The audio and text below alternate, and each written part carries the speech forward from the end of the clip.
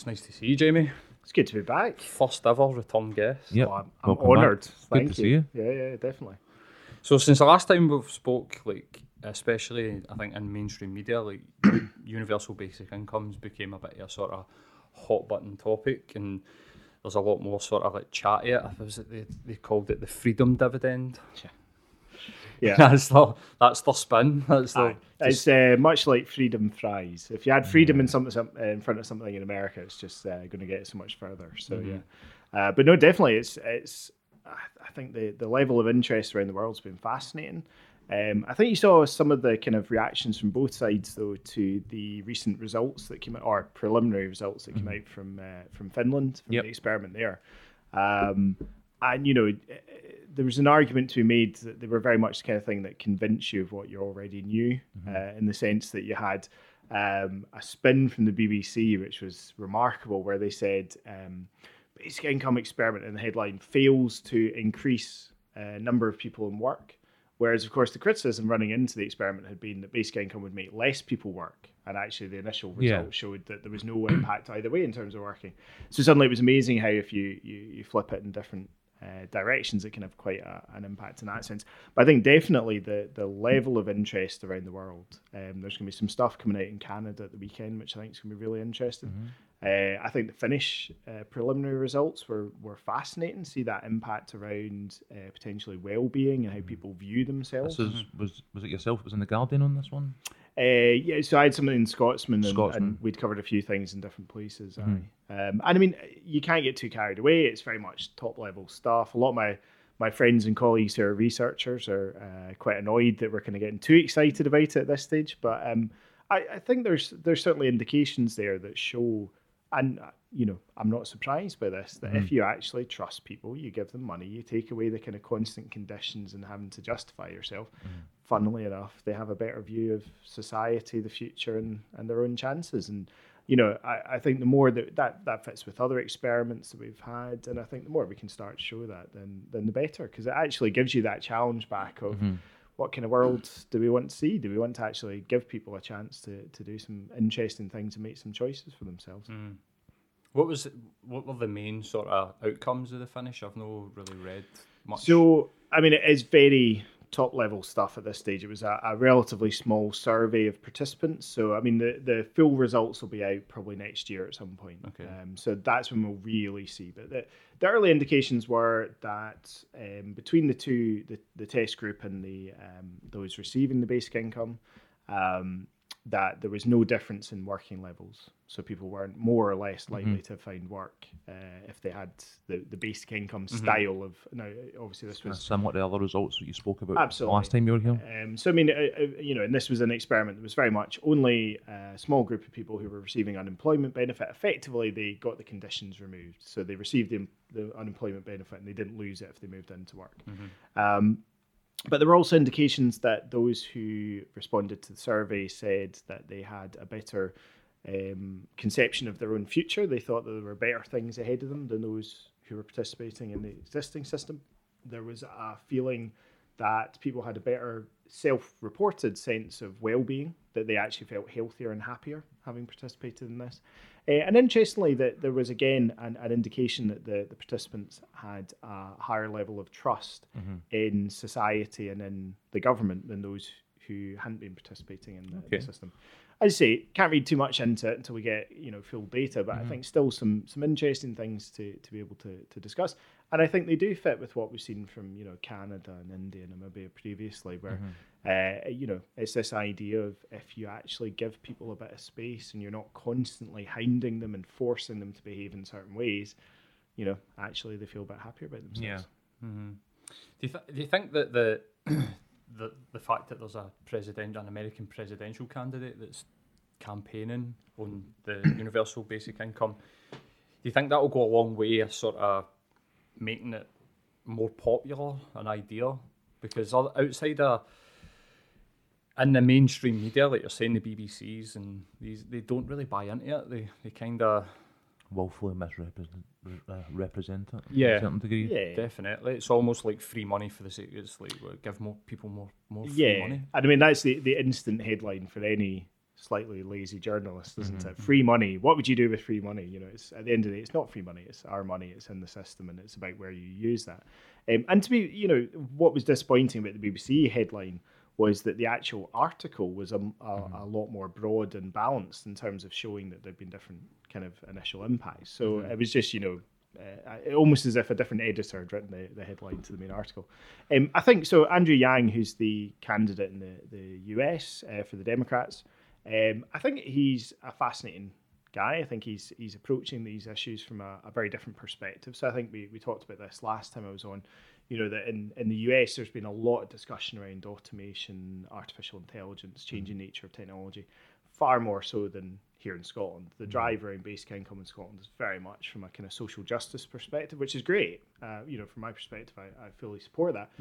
But I think we do need to be talking about some of the impacts that changing nature of technology is going to have. And I think for Andrew, his focus has very much come out of that idea that he himself was an entrepreneur, he set up his own businesses.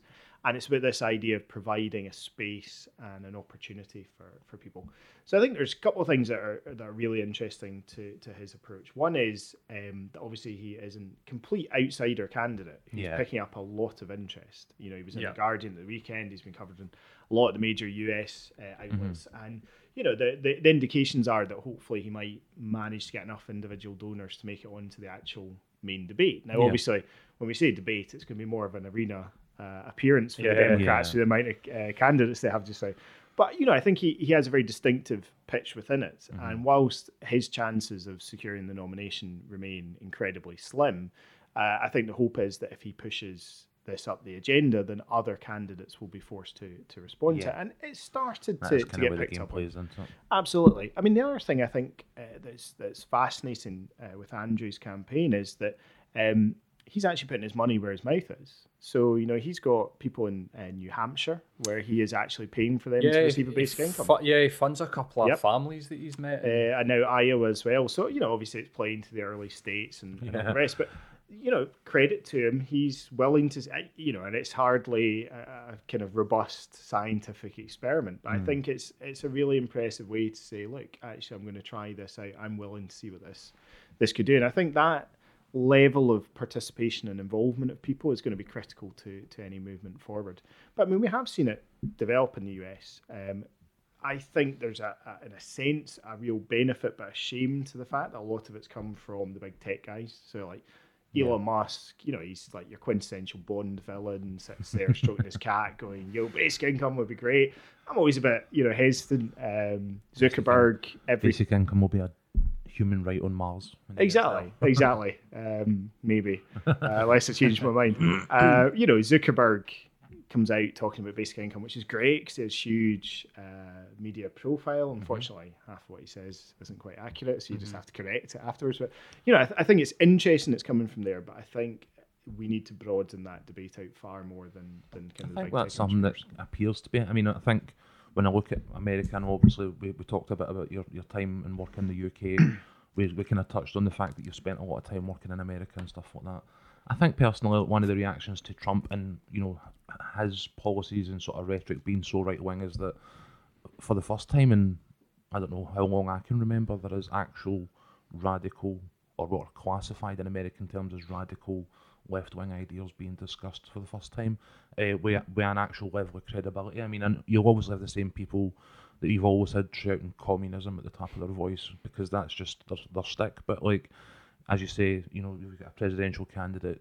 We talked off mic about the Ocasio-Cortez and our Green New Deal, and that obviously centering more around, you know, job creation. But then I think that's where the debate's going to happen, is that are we going to stick with old ideas where we talk about employing people in essentially busy work, or do we talk about what quality of life can they have when automation and these other things that you've discussed kind of become prominent?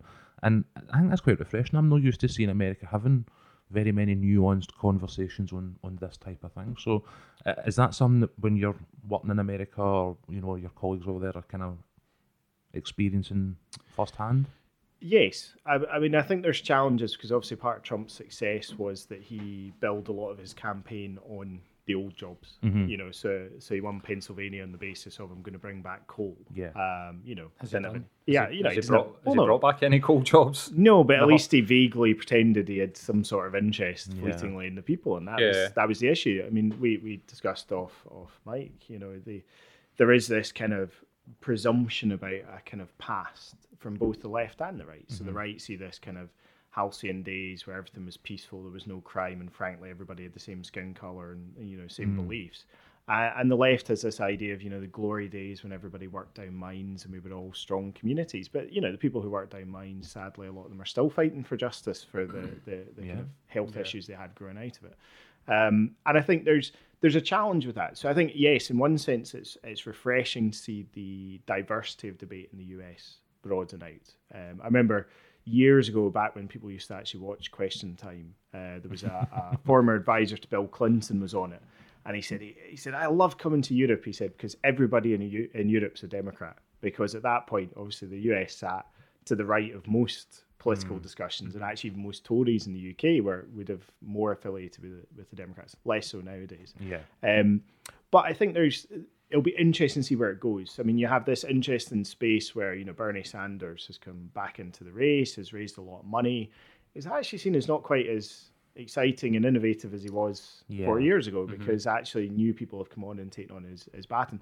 But I think there are also challenges around what this new generation are also looking at. So, that focus on work. I think the Green Deal proposed by Ocasio-Cortez and others is fascinating. I think it's a real challenge. I think fundamentally, I don't think it's necessarily a strict program for government. I think it's a provocation and a challenge to a new way of thinking. Yeah. I do think it's lacking at this stage around what work means and what a good life means for people. And so that's where I hope that Andrew Yang's campaign can push that. I suspect there will be pushback from a lot of the Democrats because I think there is still and you see this in UK politics as well from the left, where this idea that, a job of any sort is the definition of success. But unfortunately, that's not how the economy works anymore.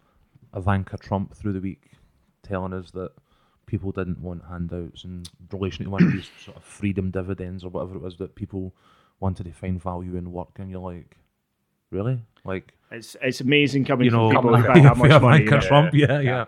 But I thought last year, when President Trump visited Scotland, and I thought, it'd be lovely to meet him and bounce the idea of a basic income past him, because he had a basic income provided by his dad. The trust fund. Amazing. But this is the thing, we're quite happy to have basic incomes in that sense passed on from generation to generation. But do you know what I would say about Ivanka Trump's intervention this week is she's talking about it. Yeah. When it's getting to that stage that she feels the need to, I think very inadequately, but respond to it, then there's something positive there. And I think the challenge will be, okay, where does that go next? Where do we start to see work happening around that? I mean, the Stockton experiments just started in California. I think that's going to be a really fascinating experiment. So you've got a really dynamic young mayor, Mayor Tubbs, who's started this experiment there working with the Economic Security Project in the US. And, it's this idea again of this is a city that was stagnating and going backwards, huge levels of poverty. And actually, can you give people access to a secure income? Does this change their lives? That's going to be a really dynamic and exciting opportunity. And I think, the more we see those, there's a very small experiment in Mississippi, I think it's just launched with single mums. In themselves, they're going to be quite small. But, if you start adding these together and you start changing some of the dialogue, I think that's going to be fascinating. I think that's exactly what we're talking about. I mean, if people are having these wider experiments, these wider conversations, even if it's only filling in a piece of the jigsaw puzzle every time, eventually you should get to the whole picture. Absolutely. Do you think we'll get to that type of change in our lifetime? Do you think we'll see a universal basic income? I genuinely think we could do. Even a few years ago when I first got involved in this, I would have said it was a provocation. It was a space for debate. I think we can. I think here in Scotland we have a growing space both politically and civically to have these kind of conversations. I think there's a recognition that the current system is failing miserably. I think obviously there are challenges around our ability to deliver on that. So, we discussed this before, basic income's not a policy of the status quo. We would have to see changes. 15% of social security is not enough to be able to make these kind of changes. And we've seen that with the announcement from the Scottish Government of the kind of delayed changing of some of those benefits moving forward. But I think there's a space for it there that I would have said was not possible previously. I think the big things are going to be the requirement to build that civic movement. So I think one of the things we've seen in Scotland that's been really exciting is we've had some fantastic political buy-in from a range of different political perspectives, both locally and nationally, and that's really positive and it's really important. When you get to a stage where the First Minister's writing in The Economist saying, "I'm really proud Scotland's looking to try and experiment with this." This is it's a great place to be in, regardless of your political position. But actually what's been critical is that the politicians are helping to deliver and facilitate this. The movement and the push and the growth is coming from people and from organisations and universities and wider communities. And I think that's going to be the critical bit. How do we shape this into something that really matters to people? Because you could create a basic income, frankly, that is a horrendous libertarian right-wing nightmare. Rees-Mogg could create a basic income that we would all be in the streets. Universal credit. It's almost there, isn't it? Yeah, absolutely. I mean, and it's fascinating. You guys said at the beginning about universal basic income. One of the things we found in Scotland is you really have to just pull it down to basic income, because as soon as anyone hears universal now, they think universal credit. Yeah. And universral credit is such an abomination and failure. I think it was a deliberate tactic. Yeah, I was going to say, do you think it was a Tory tactic? The living wage and stuff like that, but it wasn't actually the real living wage. It was something that aped on that terminology to, kind of soothe people. And I think universal credit and, universal basic income, I think these have been tagged in a very sort of similar way in that respect, where they've went, people like the idea of this in principle, let's hijack it. Well, universal credit was supported across the political spectrum when it was introduced, because the idea of streamlining and bringing together into one payment, and this all seemed perfectly logical. There was a lot of unnecessary ideological inputs to it. Now, frankly, universal credit would still have been flawed and not enough. But I've had people say to me, "Is it not a step towards basic income?" Well, it could have been. Without the delay to pick up your your first payments, without the conditionality attached, without the clause around children, without the infrastructure of how it actually functions could potentially have been a framework for it. It's been created as a policy that I think fundamentally is designed to stop people from claiming it, because that's great. It's much as we said previously about unemployment rates. It's amazing. If you can at least bill something as a success, you can come back from this and go, it's fantastic. Fewer people are using benefits and we're cutting money. Well, you're actually, they're not, because, the National Audit Office report into Universal Credit was scathing in how it's failing under all of its own conditions of success, and actually can't even judge most of its own conditions of success.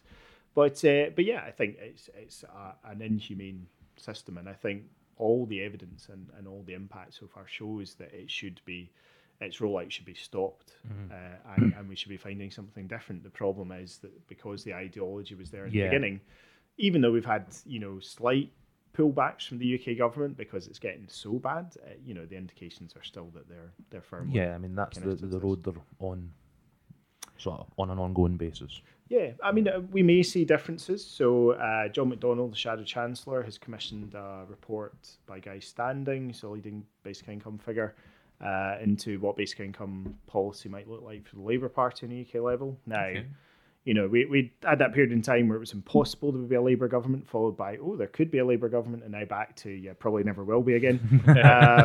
But, if you could get to a stage where this could be, commitment to experimentation could be a manifesto pledge for the Labour Party.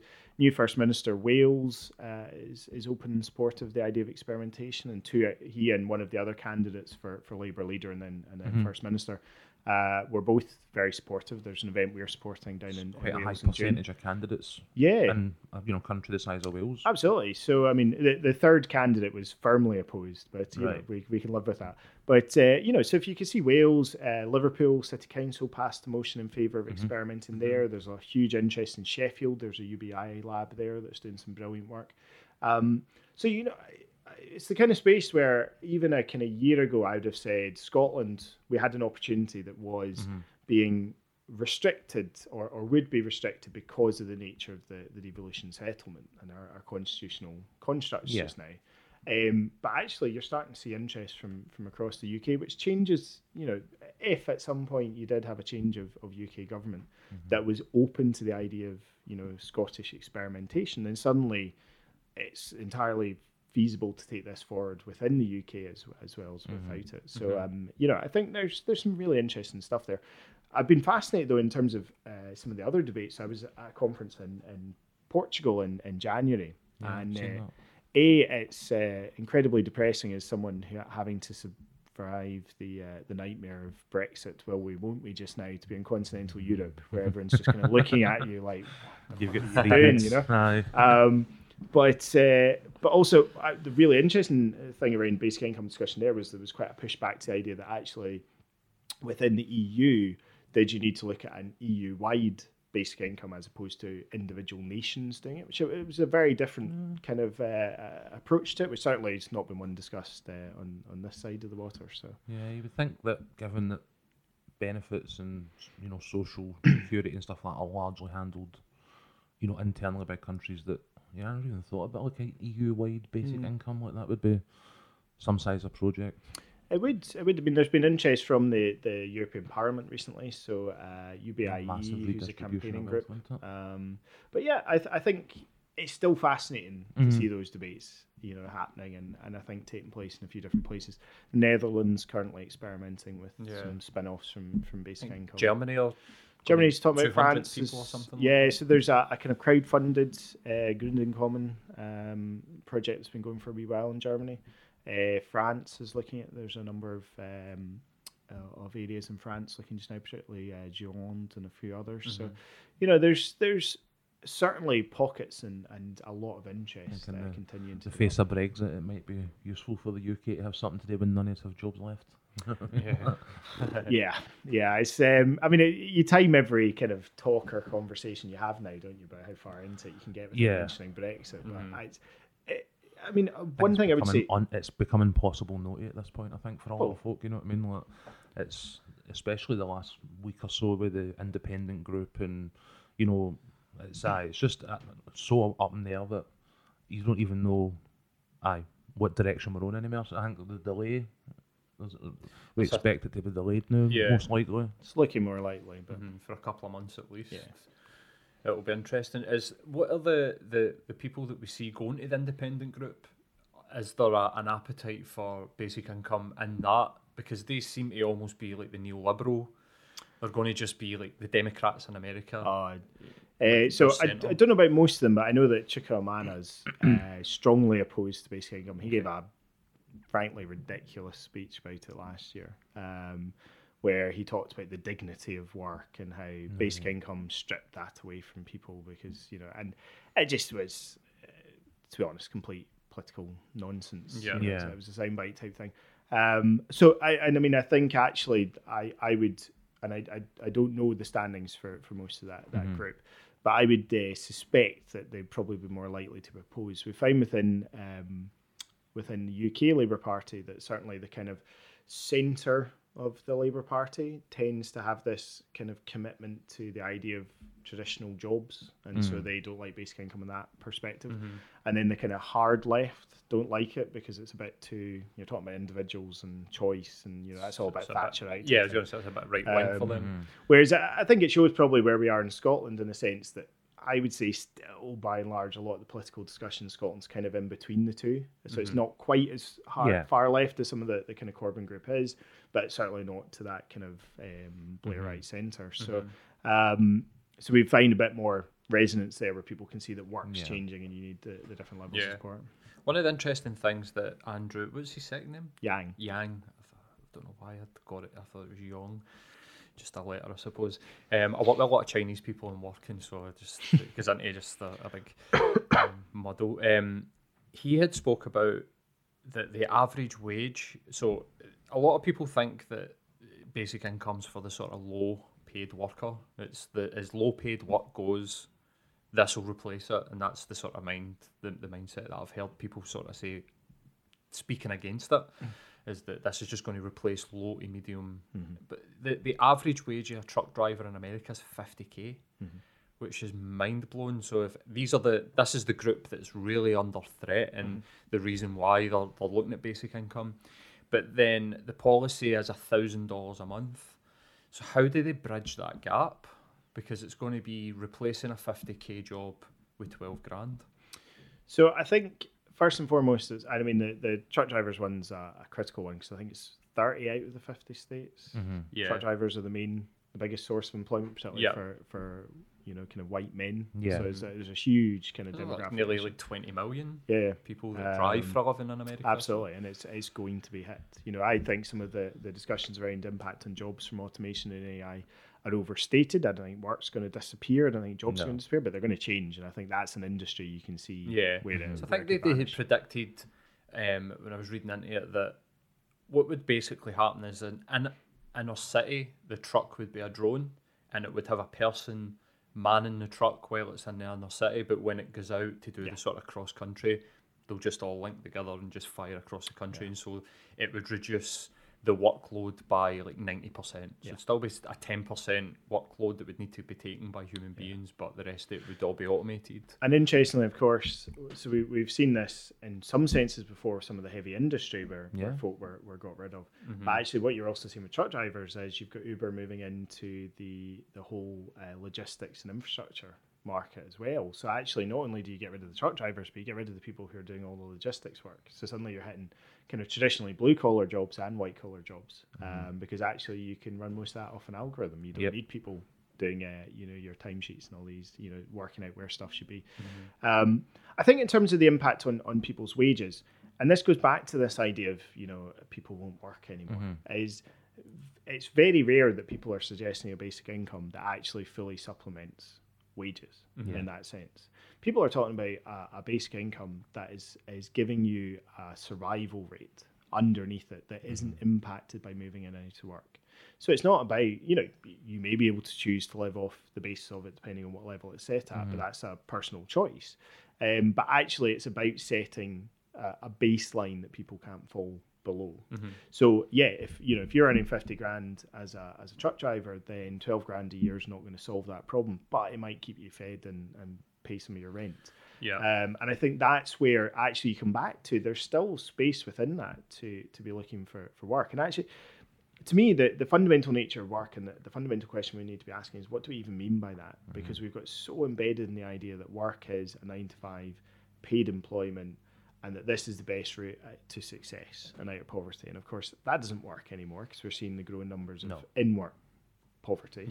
But also, it's not how a lot of people's lives should or are functioning anymore. What about caring? What about unpaid work? What about volunteering? What about gig economy? What about moving between different jobs or retraining or trying different things? We keep telling people they need portfolio careers. Now, A, what does that mean? And B, how do you get there if you don't have a trust fund behind you to pay for it? I think one of the big things as well is what people demand. I mean, if you look at things like the retail sector, it's went for, as you say, that Monday to Friday 9 to 5, opening a Saturday, closing a Sunday. Then it was we'll open on a Sunday now, and then it's we'll open to 7 o'clock every night of the week. Then it's 8 o'clock. And you go to somewhere like the Fort, and it's 10 o'clock at night they're open to. So I think obviously as well, just the actual demands on what people want for goods and services is going to be huge as well, that I don't think they consider up until now. Well, one of the arguments around basic income is that fundamentally, so Scott Santons talks a lot about this, and be good person to get on in future.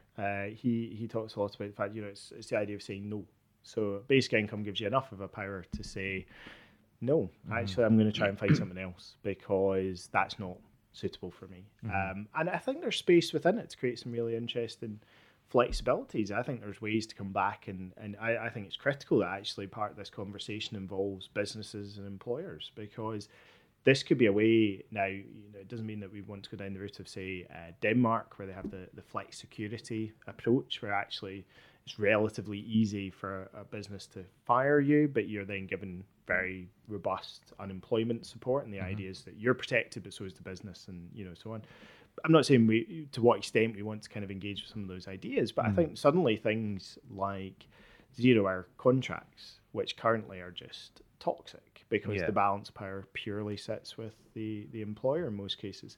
Suddenly you could have a position where somebody could go, well, actually I quite like the idea of a 0-hour contract, because sometimes I want to do a bit of work in this, and other times I don't. There's also the way to combine jobs. I mean, one of the big issues we're facing obviously is younger people coming into a workplace where a lot of people are going to be working till they drop dead, basically. How do you start to do that? So this is where ideas around the 4-day working week starts to come in. How do you start to share jobs between people? But actually then you get, so I've got an article coming out in Business Insider magazine that says, well, this is a great way for businesses actually to potentially get people in where they can benefit from younger people bringing new ideas and skills and still retain experience and knowledge of the rest of their working population. And provide their staff with a quality of life. Yeah.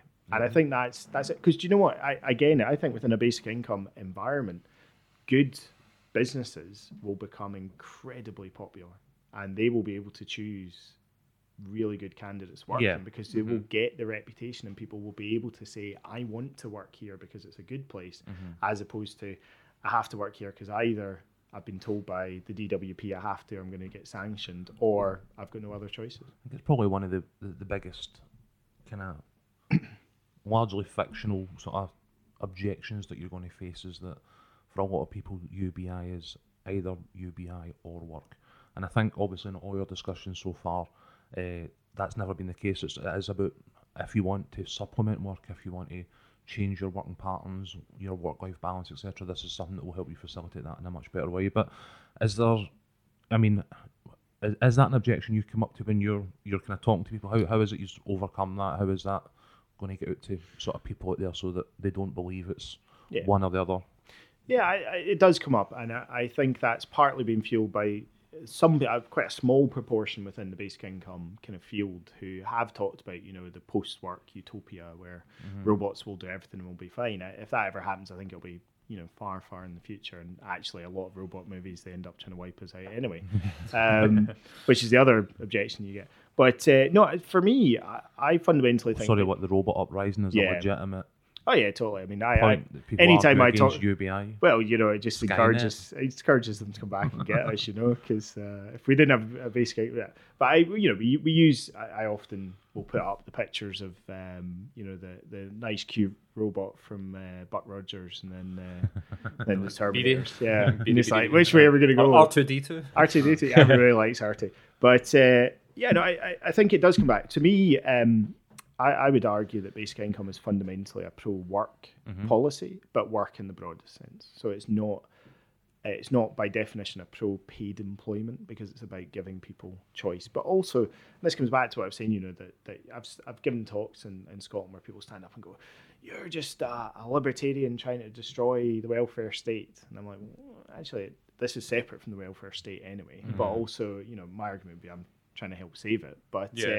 But it also misses the point to me, because this is about giving people choice. But I've never understood the political dichotomy where people go, I'm either, I'm pro the state and anti individualism, or I'm pro individualism and anti the state. To me, by definition, we're a combination of the two. Yeah. Balance. Exactly. And a basic income, by definition, says you're getting this because you're part of something bigger. You can only get a basic income because of the other people in society with you. But we also are giving you a space to make choices for yourself rather than us telling you how to do it. And that is probably the biggest struggle people have within the political sphere within Scotland, because the level of paternalism in Scotland is incredible across the board. I think the notion of a nanny state is the real thing that we need to let go of. Is know that the services that are associated to that, nanny state, is the mentality of being nannied by the state that we need to let go of. Face it, most politicians, and I say this with great love for many, many politicians, but Most politicians love a nanny state. They just use the term about the nanny state they don't personally agree with. So, I don't like a nanny state that gives people money when they're unemployed, because that's mollycoddling them. But I also like a nanny state that's going to tell people what they can look at on the internet. Or, I like a nanny state that gives everybody social protection throughout their life, but I don't like one that's going to, do X, Y, or Z. And I think that's where it's about. It is a challenge to let people make choices, and people will get that wrong, and that's okay. Yeah. But we're not. We've had such a strong media pushback against that idea over recent decades that people are fundamentally not. Yeah, we're almost like indoctrined into this way of, like, we're so far into capitalist sort of consumerism and individualism that it's almost like shocking to try and. We'll not even try to wind it back, but introduce something different, because I think basic income's like apolitical. I mean, even though it came from the right, I see it almost confuses politicians, because they see it as something, no, we don't like that, and then when it's explained, it's like, it's almost like they like the idea of that, but I can't really say that, because it's on the surface, I don't agree with it, I just don't agree with it, and it is... I think this is part of something that we're going to face in the future, as new ideas come in that are not of the left or of the right. Obviously, that it's almost, I think maybe it might get lost in the political sort of the sphere. back and forth. Yeah, definitely. I mean, I find with doing public talks on this that you will inevitably get people who will stand up at the end and go, so if I can just paraphrase, what you're saying is we need socialism or we need communism. Yeah. And, you hear Andrew Yang talks about this as a way to save capitalism. And honestly, my kind of response to both of those is, we're talking about a new century, a new world we're moving into at high speed. We need a new economy, and we need new ways of thinking. I don't think the answer in future is either communism or the capitalism we've had. It's about the new ideas. Yeah, and perhaps the combination of both. Yeah. Take the good ideas of the left, the good ideas of the right, and the good ideas of the centre, and just merge we're seeing them some great stuff, and a lot of it coming out of Scotland. So Catherine Trebek has a new book out about, so she's involved with the Wellbeing Economic Alliance, with this new global movement around kind of a new approach to the economy, and her book's called Arrival, The Politics of Arrival. And the idea there is we've arrived as an economy. We have more than enough money to be doing virtually everything we want to do. We can pay for basic income. We can pay for a lot of these things. Of course. We just choose not to. So actually the change isn't about, more growth, less growth, or so on. It's about, we're doing really well here. How do we do this differently in a way that can actually benefit people? Yeah. And I think those kind of challenges to mentality are really difficult for people to accept. But I think they're also going to be where we start to get some really exciting opportunities. Yeah, I mean, things like the NHS and that nanny state we talked about was initially launched. I mean, that was something that, although it was a great idea and is now universally sort of loved and I would like to say respected, but probably no by a lot of our politicians and stuff like that. But that was a really radical idea that has been now one of the sort of cornerstones of our entire society. You know what I mean? Like, I think we need those big ideas now. As you talk that transition into the new century, and again, harking back to the Cortez Lassie and our Green Deal. Like, I get that it's obviously a pure massive bit of legislation, but as I was saying, we don't really get to grips with it just yet. But I think as a kind of first over the fence type thing, I was quite happy with it in a sense, because I think it's reassuring that people out there are actually having big ideas and trying to find these sort of platforms, because the minutiae, the daily back and forth that what about what he said, what about what he should, that's getting us fucking nowhere. Yeah. You know what I mean? And the more big ideas the better. They're not all going to work though, but and also the next time someone suggests something along those lines, it won't seem quite as big and shocking as the first time it happened. I think that's critical. I think it is about starting to try things out, and the NHS is a great example. It comes back a lot to us, because one of the biggest debates just now is around the idea of, should we be experimenting with basic income or not? Because actually within the basic income movement, there's a lot of argument that says experiments can be really dangerous, or they certainly don't prove much more, because you can't test basic income, because a lot of it's its core components are long term. So if you know it's going to end in 2 years, you're not going to necessarily cut your working hours, which if you knew it was there forever, you might do. So, you're limited anyway. And the example comes back with the NHS. We didn't pilot the NHS. We didn't say, should we try this out for a couple of years and see what happens? We went, do you know what? This is a good idea. Let's go with it. Now, I personally think there's something beneficial to the fact that, frankly, we're not in a position where we can deliver basic income just now. So I actually think the discussion around experimentation is really useful because it allows us to be continuing that development, and we will be in whatever happens with potential experiments in Scotland, we'll be in a far stronger place for future policy making than we would be if we weren't having the discussion. But yeah, at some point we also just need to be radical and get on with it, because there's too much discussion about stuff that's kind of just then drifts. One of the things that I've kind of encountered a bit when we've looked at like previous examples, some of the sort of Nixon era stuff that you talked to us about in the previous episode, I read up on, and the various ones subsequently. But I've always been struck by how small some of the numbers are. So 200 here, 300 there. A certain section, as you say, single mothers or college graduates or whatever it is that it happens to be. And I'm like, what kind of scale do you think we would need to have an experiment in, say, somewhere like Scotland, for it to really be a definitive answer that we got for it?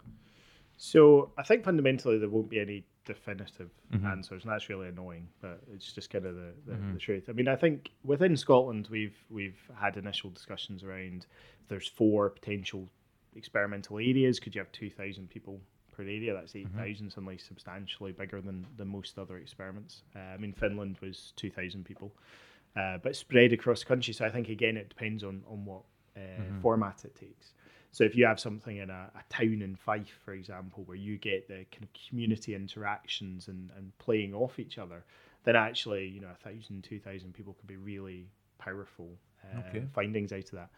I mean, I think some of the most fascinating results that there have been to date with the Manitoba experiments, particularly Dauphin, which were carried out over there with Evelyn Forget, Evelyn Forget kind of reviewing the data. And I think they're fascinating because it's that community interaction. So Finland was always going to be limited by the fact it was just people getting unemployment benefit. And actually, one of the things I'd heard from people involved was because they were receiving the same money, actually some of the people who were on the experiment didn't even know they were part of it, because they got out a letter from the Finnish Social Security Agency, Kela, saying you're now in this experiment. They got an envelope that said Kela, and they were like, I'm not opening that, and chucked it in the bin, So because their money didn't change, they had no idea. So, it was always a very particular type of experiment. The Canadian experiment in Ontario would have been interesting because it was actually going to be paying at a significantly higher level than standard benefits. And obviously it's incredibly disappointing that was cut by the Ford administration there. But I think what's been really fascinating has been the civic response to that. And that's something that I think here in Scotland we're learning a lot from, because it's about, well, how can you build that in from the beginning rather than wait for something bad to happen with it. But I think if we could be talking in the thousands in Scotland, and if we could be looking certainly I would hope for at least one geographic type experiment, then I think it would be great. Part of the reason they end up more focused is ease and finances. Yeah. So we had a session recently with a leading basic income thinker, Jürgen de Visselaar, who was talking about, we got to the end of it and we're like, Scotland's probably one of the most tricky places to actually run this because of the interactions of benefits and taxation and devolution and reserve powers and all the rest. That's so a minefield, isn't it? It is. So I think that might mean that we have to focus in a little bit, because that's just the only way to do it. But I think the way that certainly the feasibility group have started from is you start with your perfect and you compromise just as much as you need to get it to happen, rather than starting the other way around. I've got to say, a couple of thousand or so is probably a smaller number than I thought would have been the case, but then that's how little I know about it, really. I think it's just the cost and the complexity add up. I would suspect we see you'd be talking in the thousands over probably 2 to 3 years. So it would be small scale, but I think For anybody listening to this, I'll happily sign up to volunteer. This is what inevitably happens. We've been doing some work in Fife. Around the block. Absolutely, every conversation comes back to, and is it our town that you'll be running this in? And that'll be one of the. It just shows you the appetite for it in sort of normal people. I think I work retail, I've sort of hit that sort of the as high as I'm going to go in the retail sort of like I get a decent wage and I can survive, I suppose. But the if you were to say to everybody that works in my shop, you get a £3,000 a month, I think all of them would reduce their hours. I think every single person that works would be like, I'll go part-time, that'd be amazing, and myself included in that. And I enjoy my job. I mean, I enjoy working with the public, I enjoy helping people, but it's just the 40 hours a week and the sort of 95, it's boring. Also, it's you fucking enjoy boring. other stuff. Do you know what I mean? It doesn't. This is the thing. I love other stuff. But do you know what I mean? Yeah, I enjoy my job, but I love doing other things. But also, it's really interesting. You didn't say, "Oh, if we got this, everybody would be out there." You said people would cut their hours. People would do that and other things. And I think that's where the fascinating.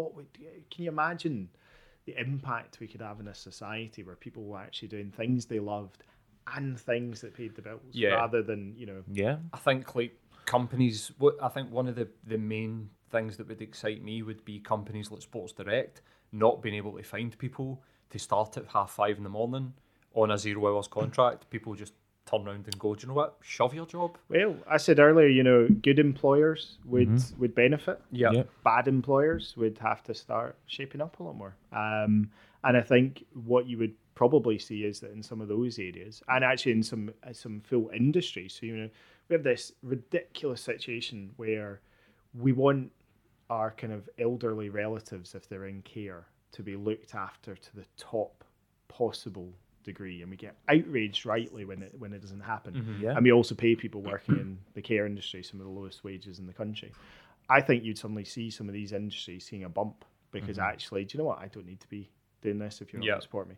So that's going to be a push to them, and frankly, it should be. You may then, as I say, see other industries where popular, progressive, supportive businesses are actually going to become quite popular places to work. And so they're going to be able to have a bigger choice of candidates and people to work with. I think it would be as well, for me, I couldn't see why it wouldn't be the end of like poverty wages, because if people had the choice whether or not to actually come to jobs, like you say, whether it be 0 hour contracts or early mornings or whatever, the notion that you're coming in and you're earning, minimum wage plus a penny, I think the competition that then, as you say, would come as a result of companies having to up their game would mean that, the wages that were out there would probably go a lot further as well. Yeah. I think it also shows that, and this is one of the things, it's so important to re-emphasise around basic income, and it's one of the attacks that we get. Basic income doesn't solve every problem, so it's not worthwhile doing. No policy ever has and ever will, But actually, sometimes basic income people make it sound like it's, a utopia. Yeah. Of course it's not. Basic income is a foundation that we build on top of. And so what you said, I think, is entirely plausible, as long as we retain robust living wage on top of that. So, I've had sessions before where someone's going, I'm from the right, and this is brilliant because we could scrap minimum wage. And it's like, no, because then a basic income would just be a supplement for employers. So which basic is pretty income, much what we've got just now within the welfare system, totally. is that we supplement a lot of wages. So basic income is in addition to an accurate living wage. Basic income connects into conversations around rent control, because you have to have something around rent control or basic income just vanishes into private landlords' pockets. And this makes it slightly more complex. One of the things that people like about basic income is it seems dead easy. You give people money, that's it, you're done.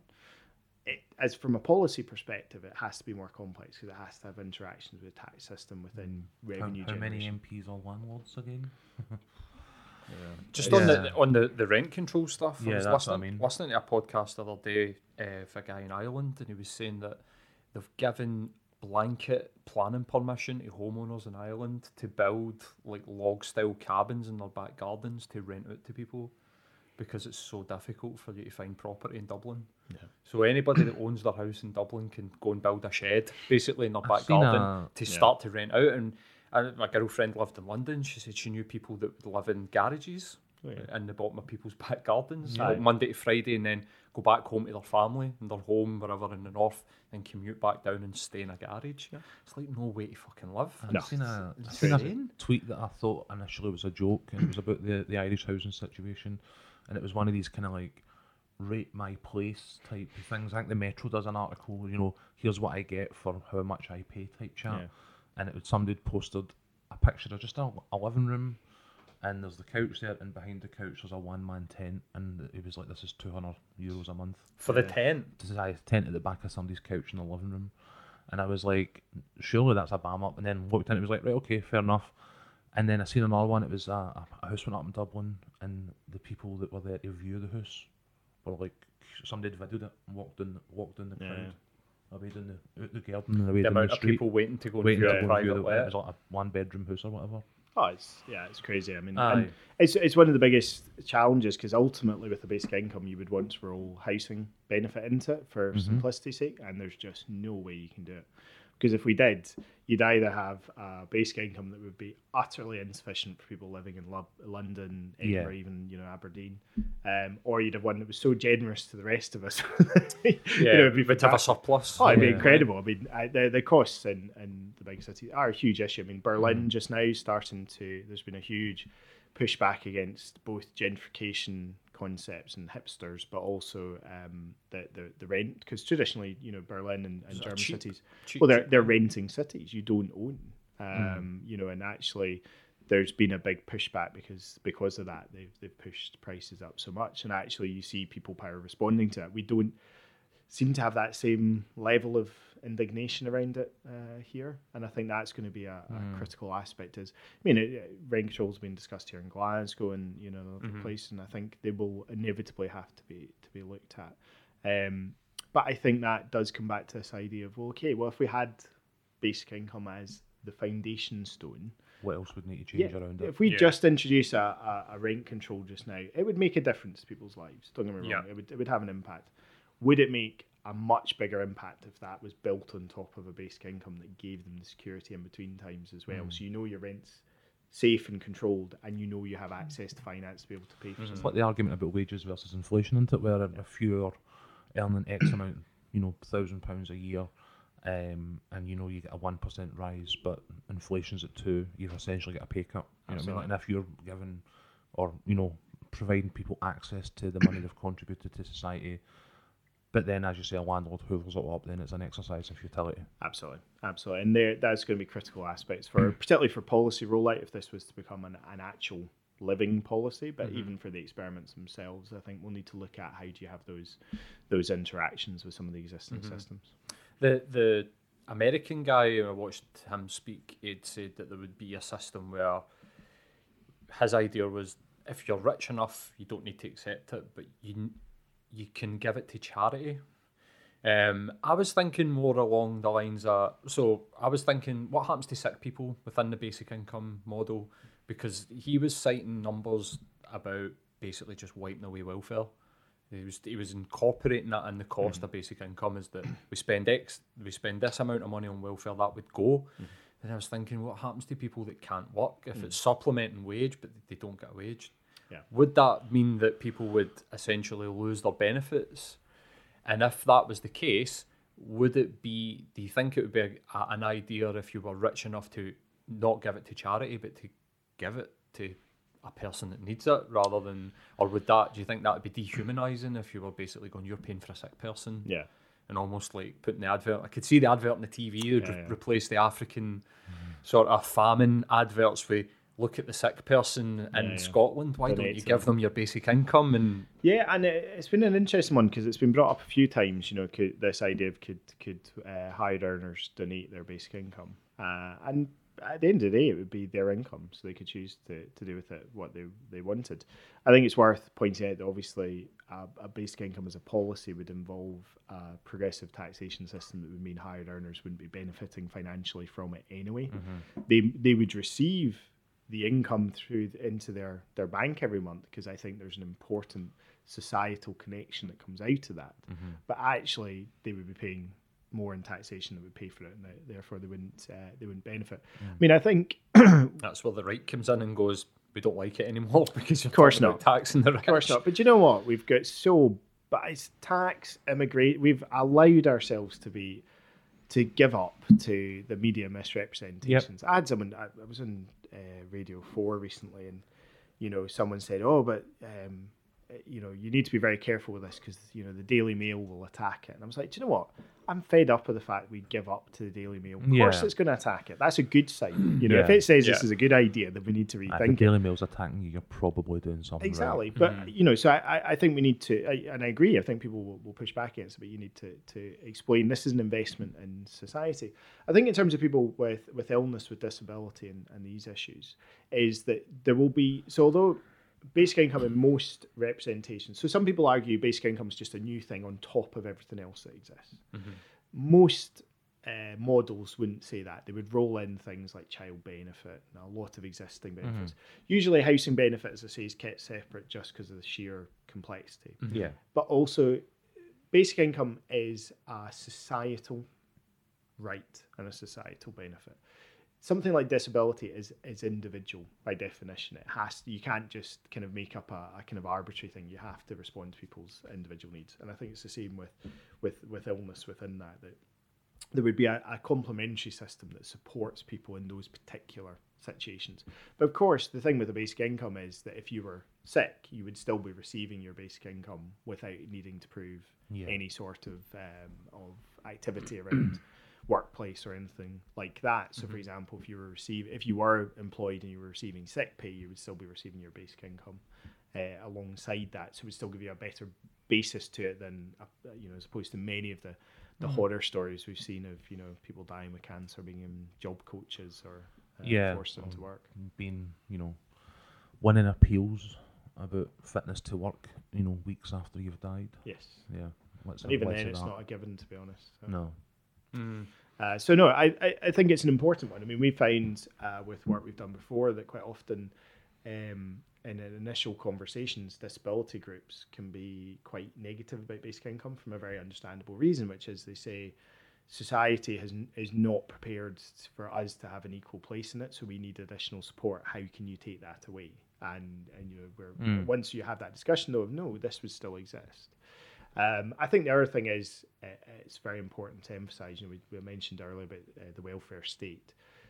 Certainly for me in the work that we've done, basic income is completely separate to the welfare state. So basic income is about social security. So from our perspective, and just very strongly from my perspective, we're not talking about the NHS and education in areas like that having any sort of involvement in terms of removal of services. I think ultimately you would get to a stage where a basic income, I think, would lead to savings within it, because I think if you improve people's physical and mental well-being, they're going to have less use of many of the services that are provided. But fundamentally, basic income is not a cost-saving exercise. Basic income is an investment. It will cost money, and that's okay. I think it's intended to.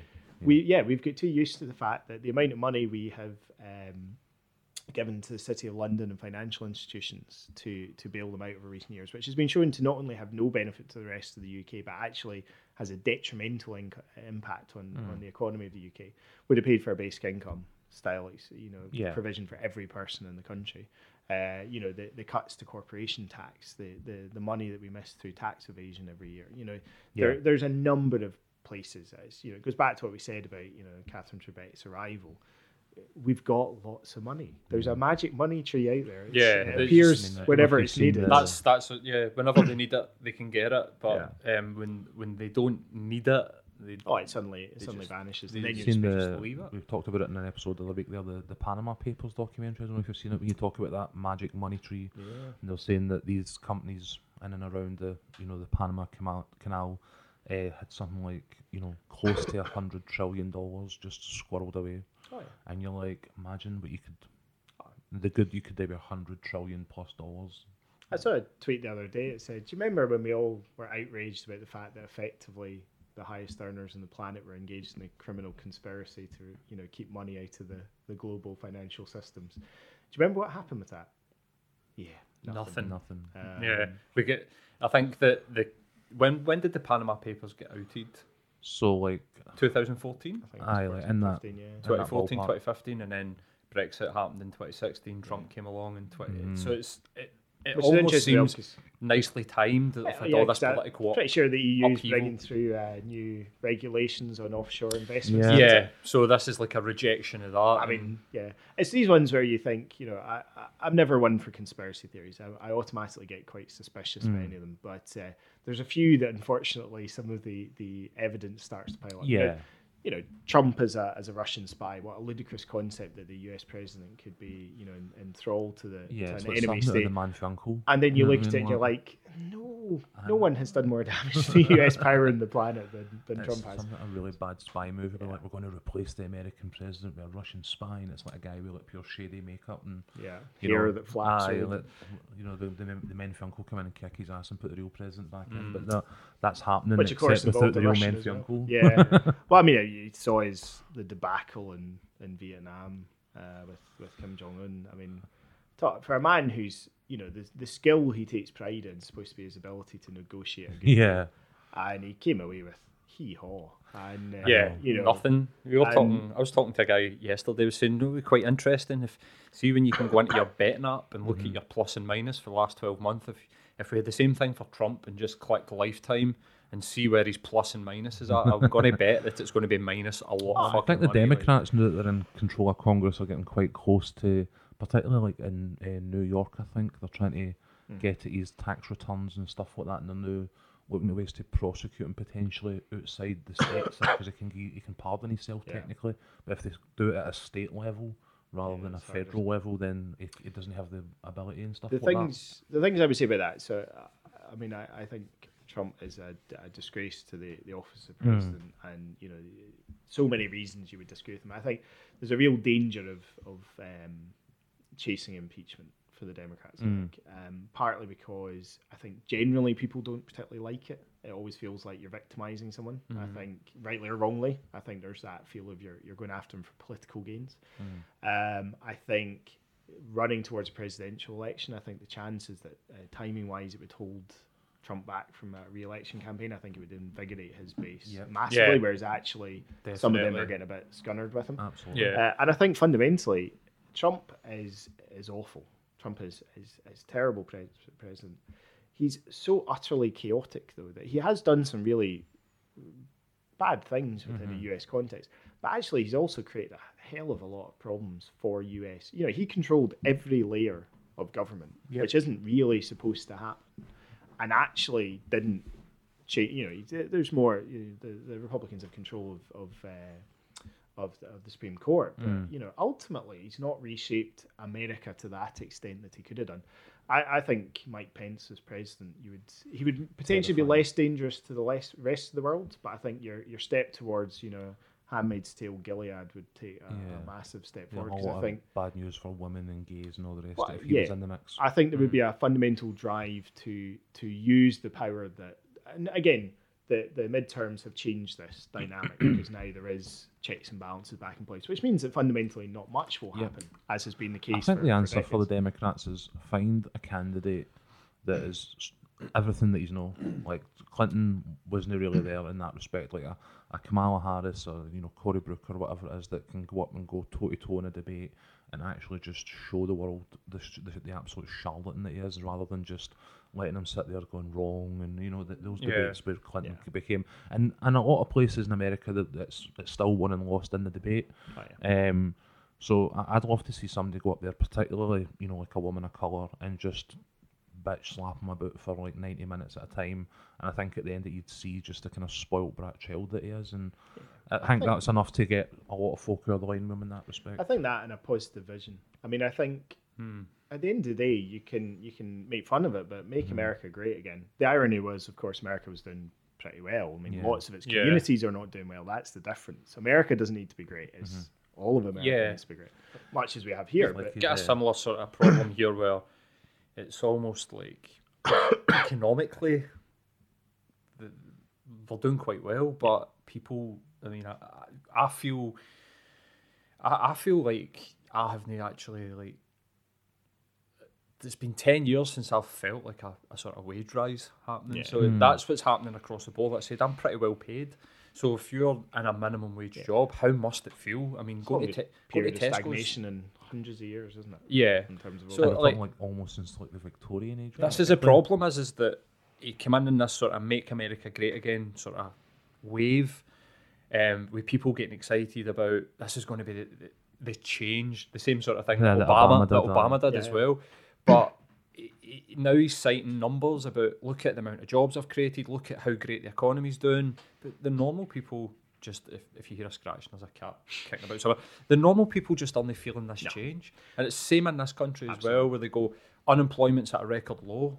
But That's great, but We're fudging the numbers, but also it's national figures. GDP yeah, goes up. child great. poverty is going Exactly. through the roof. We just ignore the ones that don't have. And the point is, and sometimes we need to have these conversations. And I think one of the things is we are cowardly in a sense. So we won't talk about the fact of, do you know what, certain industries are dying and have died, and coal shouldn't really come back. Yeah. Because actually, if we're going to address climate change, this is not the way to do it. Certain communities are struggling because actually there are more attractive things elsewhere and people Yeah. moving out. We need to be able to have those conversations, but we also need to not follow them. So currently what we would do is we pretend that's not happening and then we ignore the people. And so the lucky ones escape and the others get left behind. Yeah. And so the more you tell people, aren't we doing so well, the more they go, I sure as hell don't feel it. Because they're right. That's the problem is these communities, from my perspective, they are fundamentally right in their feeling of disconnect and anger. yeah. What I disagree with is where that has then been channeled, Yeah, and they it failed comes to back move to with the these times in a ideas. certain respect. As much as I feel sympathy for the coal, community, people have built towns and lives and families around it. I get that there's a real sort of human cost to it. In terms of like Trump and those types of policies, that sort of paternalism, protectionism that we're getting for these industries, it's mental that I think that he went out and campaigned on coal, which I think at the time was like 80,000 jobs across America. Yet he was actively bashing and looking to kind of by result undermine like the green energy sort of market in America, which I think at this point is now 700,000 jobs. So I mean, you're talking about like a 9:10 to 1 ratio in favour of people working in the green energy industry. And I'm like, I don't get what the maths, the political maths there was in that one either. I think like he used Alex Jones really, really well. He was phoning into InfoWars, and I think that we were talking about conspiracy theories. He realised that there's a lot of people in America that are into conspiracies, and so he preyed on that. So he's come out and used the sort of anti-climate change because that is a big conspiracy theory. Yeah. So he's come out and he's backed that, and this is when these people have went, this is my guy, because he's talking and they say, I've watched this YouTube video, climate change is a load of shite. No, this guy represents. I think it's like So he picked up all the small groups. And it's a lack of representation of real people. That's the problem, and he's said the right things to make people feel that they're going to be represented. But when he's got in, he represents himself and his mates, and But he's that's it. legitimised it as well. So we've seen that particularly with the far right and racism. That the ability to now go, oh, what I'm saying is not extreme. What I'm saying is what the President of the United States of America is saying is a huge step forward. And there's a reason that you've seen the kind of growth again of the far right, or certainly the visual kind of recognition of the far right again, because they've badged themselves all the shite about alt-right and this nonsense. It's clever. It's these are people who are thinking it through. And I don't know if you saw that program that was on Sleeping with Far Right. I've seen an article about it this morning. I was like, I need to watch this one. It's painful. You kind of want to throw stuff at the TV. She has far more patience than I do, I have to say, to put up with them. But they're all linked. In the course of this program, he talks to David Duke from the KKK in the US, and he talks to Nick Griffin, who I didn't even know was still on the scene, but apparently still hiding under a rock somewhere. And this is the thing that again is not. So there's a really interesting article I can't remember where it was, about the pushback in Switzerland. So I think it's on Facebook. I can't remember which paper it's in, but Okay. So Switzerland has a very strong form of direct democracy. So everything can go to, there was a basic income referendum there. So if you can get a certain number of people, you can have a referendum. They have national unity governments all the time. So all the parties are in government together. It's kind of a mess. And there's been a huge upsurge of far right rhetoric within politics and policy. A lot of very anti-Islamophobic stuff, a lot of anti-immigrant and so on. And there's really interesting response to that, saying, well, how have they started to address it? And they said it was because they actually have started to just deal with policy. So the kind of liberal left and centre, because it's not even just the left, it's even the centre right, to be honest, who are disgusted at this as well. I've gone, do you know what? We've played too long either of not saying anything. It's like we discussed earlier, we're not going to talk about immigration because people don't like it, and so you allow them to dominate the discussion. But there was an example used that the Swiss far right party wanted to introduce a law that if you had 2 criminal offences in Switzerland as a non-Swiss person, you were instantly thrown out of the country. And that could be that you got a speeding ticket twice. You're out of the country. And so they were like, this is disgraceful. But they didn't come back to it and say, this is racist and disgraceful. What they said was, how un-Swiss is that you would punish people for 2 minor offences? That is not how Swiss democracy works. And it was amazing how apparently even by the end of the campaign, the far right had stopped talking about it because the shift had happened so quickly. And I think that's where we need, I think for any of us who are not in the far right, there's this, we've been too complacent. We haven't realised the international link to this right movement across Europe, across North America. You've got the Steve Bannons coming around, meeting with, Rees-Mogg and people who are, relatively, at least in his own head, senior in British politics. You've got, the far right in Eastern Europe. So there's that global networking of it. I think we've been very complacent about, and I think there needs to be the active challenging of that. And I think in Scotland, our problem is we take for granted that we don't have that problem, and it's always been much smaller. That's a dangerous complacency because it doesn't mean it couldn't be bigger. We have the communities who have exactly the same disconnects. I think they've tended to find other outlets. So I think, it's not surprising that, for example, in recent years, kind of the Yes movement has found a lot of support within those disconnected communities. Yeah. And I think, wherever you stand on the Constitution, I think the Yes movement is a positive space as opposed to the far right that we're seeing in Brexit in England. Yeah, exactly. It's the same thing. But that doesn't mean that you couldn't have people coming in and framing it within that way. Oh God, Scottish nationalism has tended to be a civic nationalism. Yeah. That doesn't mean someone can like Alistair Darling talking about blood and soil. This is where we, I think that's where we need. I refuse, even with all that's going on in the world, I refuse to be anything but an optimist. It takes a hell of a lot more effort nowadays. But actually, it has to be. It can't be passive. I think that's the danger, is the kind of presumption of, we'll get better, we'll get through this. Actually, it needs to be a very proactive and an optimism that needs to be willing to actually fight back against some of the stuff that's coming up against I was listening to, I don't know if you've ever listened to Blind Boy. He's a musician, but he's got a podcast.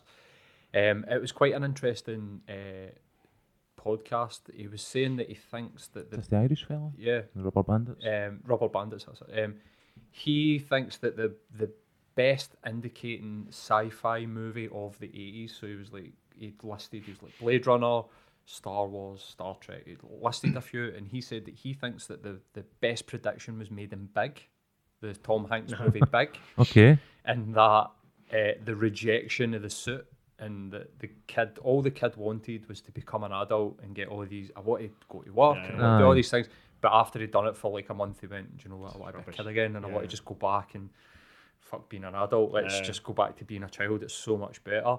And that he'd sort of analysed what has happened since the 60s, that the yuppies rejected the hippies, and then Generation X rejected the yuppies in favour of like Kurt Cobain and like ripped jeans, and then hipster cultures come in, and gentrification of like Brooklyn and all the major cities. He had said that he thinks that the next generation is going to be a social justice generation, and that social justice is going to be the big push that happens over the course of the next 10 years. And obviously basic income, I think, will be a real big, I mean, it's a social justice, it can be painted as a social justice sort of policy. Our kids striking from school about climate change. I find it fascinating this week with the lovely weather in Scotland, and it's been fascinating. I have 3 kids, and my youngest is a baby, but the other 2 we've been talking about climate change and political activism, all coming from them. And they've come to the conclusion that basically old people have screwed up the world for them. And Yep. it's kind of like, there's really not much I can Yeah, say against Well, that. right. Yeah.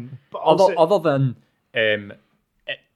it's not our fault. Like it's the politics of Yeah. the sort Yeah, of they don't baby care. boomers that's They come through. generalise it's just like, everybody. If you're above the age of 10, it's you're- almost like, well, if you've basically just kicked it down the road for me to deal with rather than you pretty much. fucking dealing with it. Why did Yeah. you not deal with it at the time? but yeah, but this idea that again, it's like the old cliche of you're not born racist. Yeah. This is the point. We have generations, and I think that the interest and the growth and the connection into social justice, I think, is absolutely there. I think we've seen it in work we've done at the RSA around self-employment, that within young people, the push is around people want to create their own ideas and they don't want to just then sell them on to the highest bidder. They want to have social impact.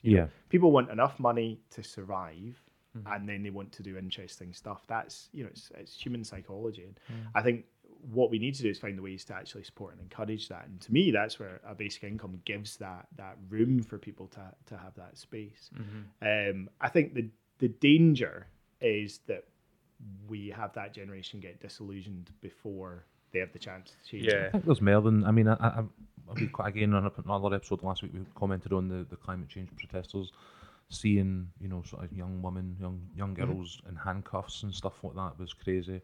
But I think again in America you're seeing similar things with like, the youth and gun legislation. I think I read somewhere that in the last 18 months or something like that, they've passed something like 70 or 80 separate gun legislation bills all across America, and it was the most since I think Sandy Hook or whatever it was in 2014. Like that's all been driven by these young people who have been victims themselves to a certain degree, but uniting with other students and other sort of like-minded youngsters as well. And I think it's making a difference. It does. Absolutely, and I mean, I think you see as well. I was both depressed and loved the fact. So I don't know if you saw recently, there was a group of young people met with Dianne Feinstein, the Californian senator. Yeah. And she kind of dismissed their concerns. It was brutal. It was horrific. Terrible. But she said eventually, A, you didn't vote for me, so I don't really care. And B, which is really long-term voter encouragement.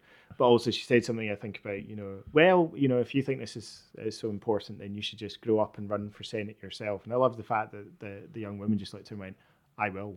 And you could just see straight away, because it wasn't that, you've put me in my place and I have to go home and sit. It was like, you're coming for your I will office be one there. day. And this is a disgrace. And I think, you are seeing that. I think the Democrats are in a really challenging position because of the kind of the split between Democrats, socialists, and the kind of centre of the party. And actually, in some ways, they need to find ways to come together, because I think too much We're splitting. seeing similar things in Labour Party, Tory Party, the Independents. You're seeing suddenly new people coming through who are the exciting, demographics and people of colour, people of different sexualities, different religions. You've got Native American representatives now. There's You've like got in America 2 congresswomen elected who were refugees. Yeah. You know what I mean? But I think the demographics and the ideologies of party politics are definitely changing, and we've discussed this a few times on the show. And I think it's weird to actually see it starting to come into fruition. Obviously recent events in Britain with the independent group, but again in America, like one of the most vocal sort of objections that I hear from America in relation to the Lassie Cortez and some of the more sort of, like, as you say, social democratic left guys, comes through within the Democratic Party. I mean, Nancy Pelosi has kind of made a bit of kind of side gig out of like throwing shade at the Lassie Cortez, and you're like, these are guys in the same party. I think it kind of undermines that or underlines that idea that I think the old parties are dying. I think we're coming very close to a time where we're going to need something completely new across the board in that respect as well. Yeah, which is challenging for people who have power, because if you're in that position, I think it's a difficult one to get. You're going to take power away for yourself to just be more true to your ideology. Yeah, and Alexandria Ocasio-Cortez, I mean, she did the unforgivable. She ran against a party stalwart. For me, it was summed up, and I've heard this in Scotland before. But it was summed up. There was a quote from a Democratic Party kind of official in New York who said the thing that we were most annoyed about with her was that she had the cheek to run and get elected for a post that other people had been waiting decades for. And it was that person. I've heard this Wait in your Scotland. turn. If you've not, Paid your dues. you've not or been whatever. knocking doors for 30 years, you don't deserve to get in. The parties are for all that Labour Party in the UK has grown, and the SNP picked up a lot of members after the independence referendum, they're not necessarily. I think both those parties will lose members because it's people who joined from a movement, and actually political parties by nature are compromises, or they have to be if they're going to be successful, and so that's not what a lot of people are looking for. But also people don't want to be out knocking doors. You don't need to do it anymore because we live in a different time, and you can connect with people on Twitter. Exactly. So if somebody in the Democrats was to say to me, for instance, you're no chatting on doors, like, how many doors did Trump chat? 0. He connected with people in the platform that they're accustomed to through Facebook, through Twitter. Just hire the then he Russians and you're went. fine, he went to stadiums full of these people. Yeah, they came to him. You don't need to go out Exactly. and get them. So I think that is like one of the things where the old politics is sort of like gripping on for absolute dear life to this old way of campaigning and getting yourself out there. People definitely need to No, get better realising at that it's 24/7 now. Yeah. It is 24/7. There's a lot of celebrity that's struggled with this Yeah, idea that you need to shift away from, right, get the makeup on, smiling, waving, 15 minutes away ago, nobody really knows much about me, to now everybody knows everything about you, so you need to adjust. Yeah. It needs to adjust. And I think there's been a few attempts at that have failed miserably, particularly in the American politics. I think I've seen a video of Elizabeth Warren making like stew and totties in her kitchen with a beer and stuff like that, like trying to chat to people on Instagram and whatnot. it's and you're just insincere. like, It's oh really my God, it was insincere. horrible. But when that type of thing happens and it's sincere, then That's you're very like, powerful. yeah, Definitely. that's But fine. They said about the independent group, there was the analysis because they put the picture up of them all in Nando's. Nando's. Oh. They were like, how many hours will they have spent going, right, well, we can't go to McDonald's because that's a bit too common. We can't go to this place, that's a bit too posh. Compromise. Exactly. I liked that the first Nando's. reply to their tweet was a guy saying that yous have paid for bottled water when they give out free water in Nando's. So it's just like, yeah, that's getting claimed back a filter. Like, there's no That way says that it they're all, paying doesn't it? that. There's no way that Nando's bill's getting paid out of somebody's pocket. We're just asking we've went well over about an hour, approaching an hour and a half, but we're asking every guest really just to sort of give us a bit on how they feel about Brexit. I think what we'll probably do is put the podcast out as normal, but we'll probably just cut them up and Sure. approaching, we were talking before off mic, approaching the date when we're supposed to leave, not the extended date. Yeah. We'll just put out wee shorts of just what people are saying. What's your feelings on Brexit? So are we talking about Brendan Rodgers or no, Terrible let's scene. not talk about Brendan Rodgers. No, We did a bit of so that already. I think Although we should have called that Brexit. unfortunately I the think real it was Brexit. the Sun that used that as their headline, wasn't it? Yeah. All right, so that's why I haven't seen It's it. been stolen, yeah. So for me, I think Brexit is just a complete and utter mess from start to finish. I think whilst it's been pushed by a small group of who have a very strong ideology and desire behind it, and frankly, who a lot of them stand to make quite a lot of money out of it. I think overall it's been a case of people who have no idea what's going on, trying to deliver something. They don't know what they want, and they don't really know how they're doing it. And we've just gone to that base of if we can leave it as close to the deadline as possible, then people will just have to fall in line. Yeah. I think it's fundamentally undermined the UK's position in the world. I think even if it was scrapped now, I think you can't go back on that. Yeah. I think it's shown up. Well, I think it was becoming ever more obvious. You know, the UK has traded on its historical prominence rather than its current position, I think. But it has fundamentally undermined that. I think it has shown up fault lines in society. I think some that we've discussed previously around communities that have been left behind. I think one of the things that scares me most about Brexit is the idea that for some of those communities, this has been sold on the basis of our problems have been caused by the EU. And if we just deal with that, then everything will be hunky-dory. Yeah. When it isn't, who do we blame next? Because it won't be the Johnsons or the Farages standing up going, do you know what, guys? Yeah, we were wrong. It'll be the next people. So will it be, people of colour living in the UK? Will it be those who don't look enough like us? Will it be the Scots and the Welsh? Will it be, the London folk or the not London folk? It's that danger of taking us down a route of who do we blame for our problems. Now, this type of politics requires an other. And It when does. the other's no longer the EU, who does that other become? You know what I It mean? does, and I think I think for me it's shown up that we've we've had that gap in the willingness of us all to fight back against that. I think we've taken for granted that overall, so we attack. At the end of the day, Cameron, history will judge him strongly for this because he failed us. Theresa May has been a disgrace as a prime minister, but ultimately it wasn't her fault. Cameron Can you set a record for how many times she gives the one Brexit speech though? Oh, you know what I mean? Like, well, she keeps saying simples. I don't even know why she needs the paper in front of her anymore. She must have read that script. As a Remainer, do you think that she's been? I've heard a lot of this. I don't think so. I don't know. But do you think she's been purposely put there to sabotage it? Do you know what I was saying earlier about conspiracy theories, and I never believe them. And there was that one that she was there to sabotage it. And, the way she's behaved, at some point you're like, I can see where that carries. In the same way that there's an argument that Corbyn was put in as to sabotage the other side.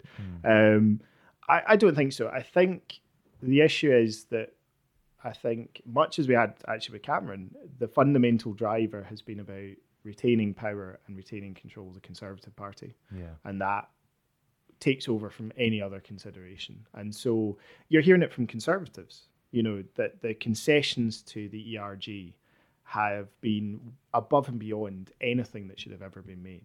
And yet they are the defining force, even though they are a small proportion in their own right. And I think that has been the issue. And I think that's been reflected then on the other side as well. I think there's been this idea of,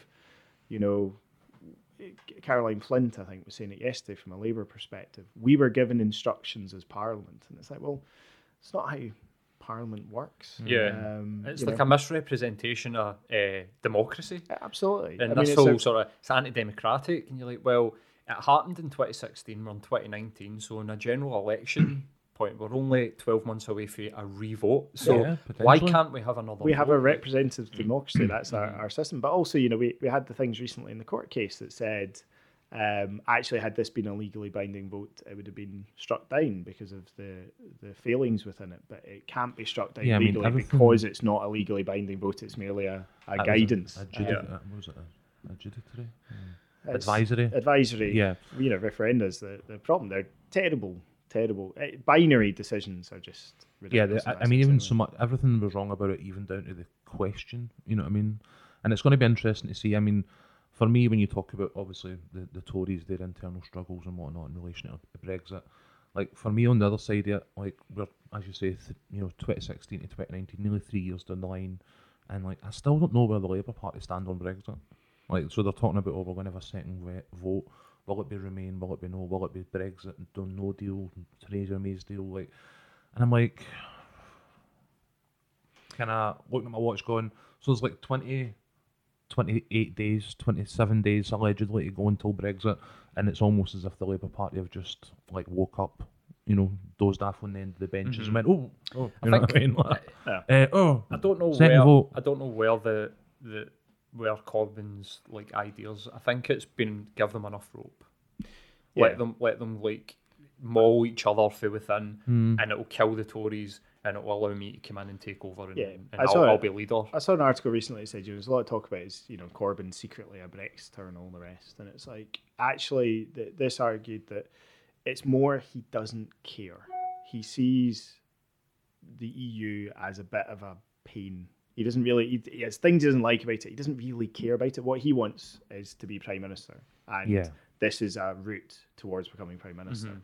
The problem is that again, that's going down the same path that the Tories have. And what we have seen here is, a badly constructed political decision-making process, influenced heavily, as we've seen, by false claims and use of media and social media sources, leading to, frankly, two major parties who are using it for their own political gains and losses, and are playing out what we've discussed around the changing nature of party political systems, but actually at the same time taking the country off the edge of a cliff with it. And I think that's I think they'll all be judged pretty harshly for this, wherever it gets to, because I think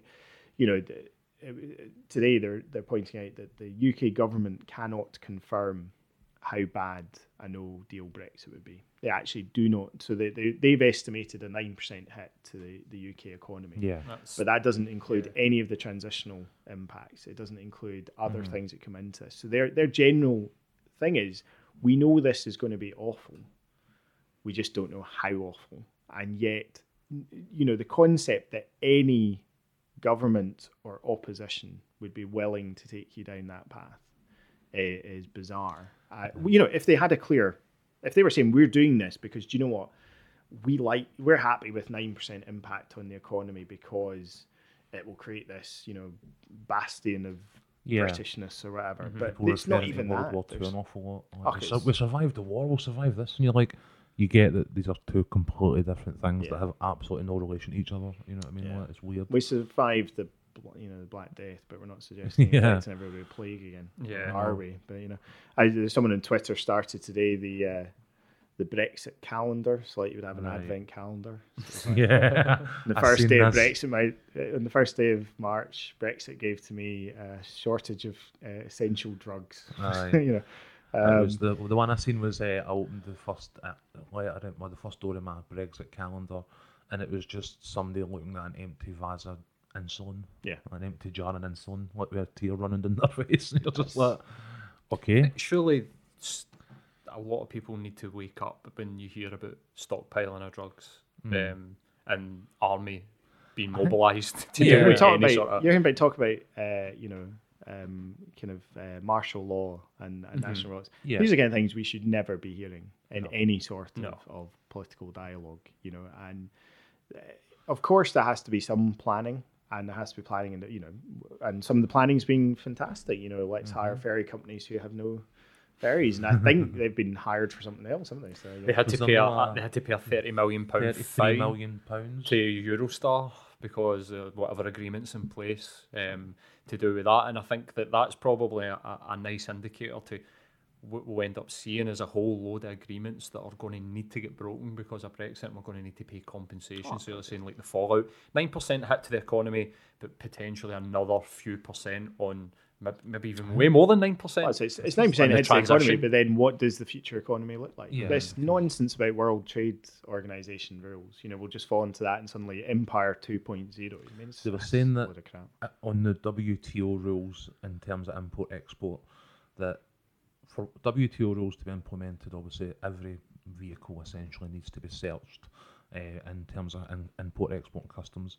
And they're saying that if, for just the average traffic that comes through British ports on a weekly basis, if there was something like a 60-second delay in processing each individual car, so just purely 60 seconds or lorry or whatever it is that they're looking at, that the tailback into France and beyond would be like 6 days. So if they just 60-second delay per vehicle coming through ports, there'll be vans and lorries sitting in Calais for a week. Do you think we'll get a people's vote? I don't know. Yeah, I don't know. Do you think we'll unwind like Brexit and too difficult to make a prediction?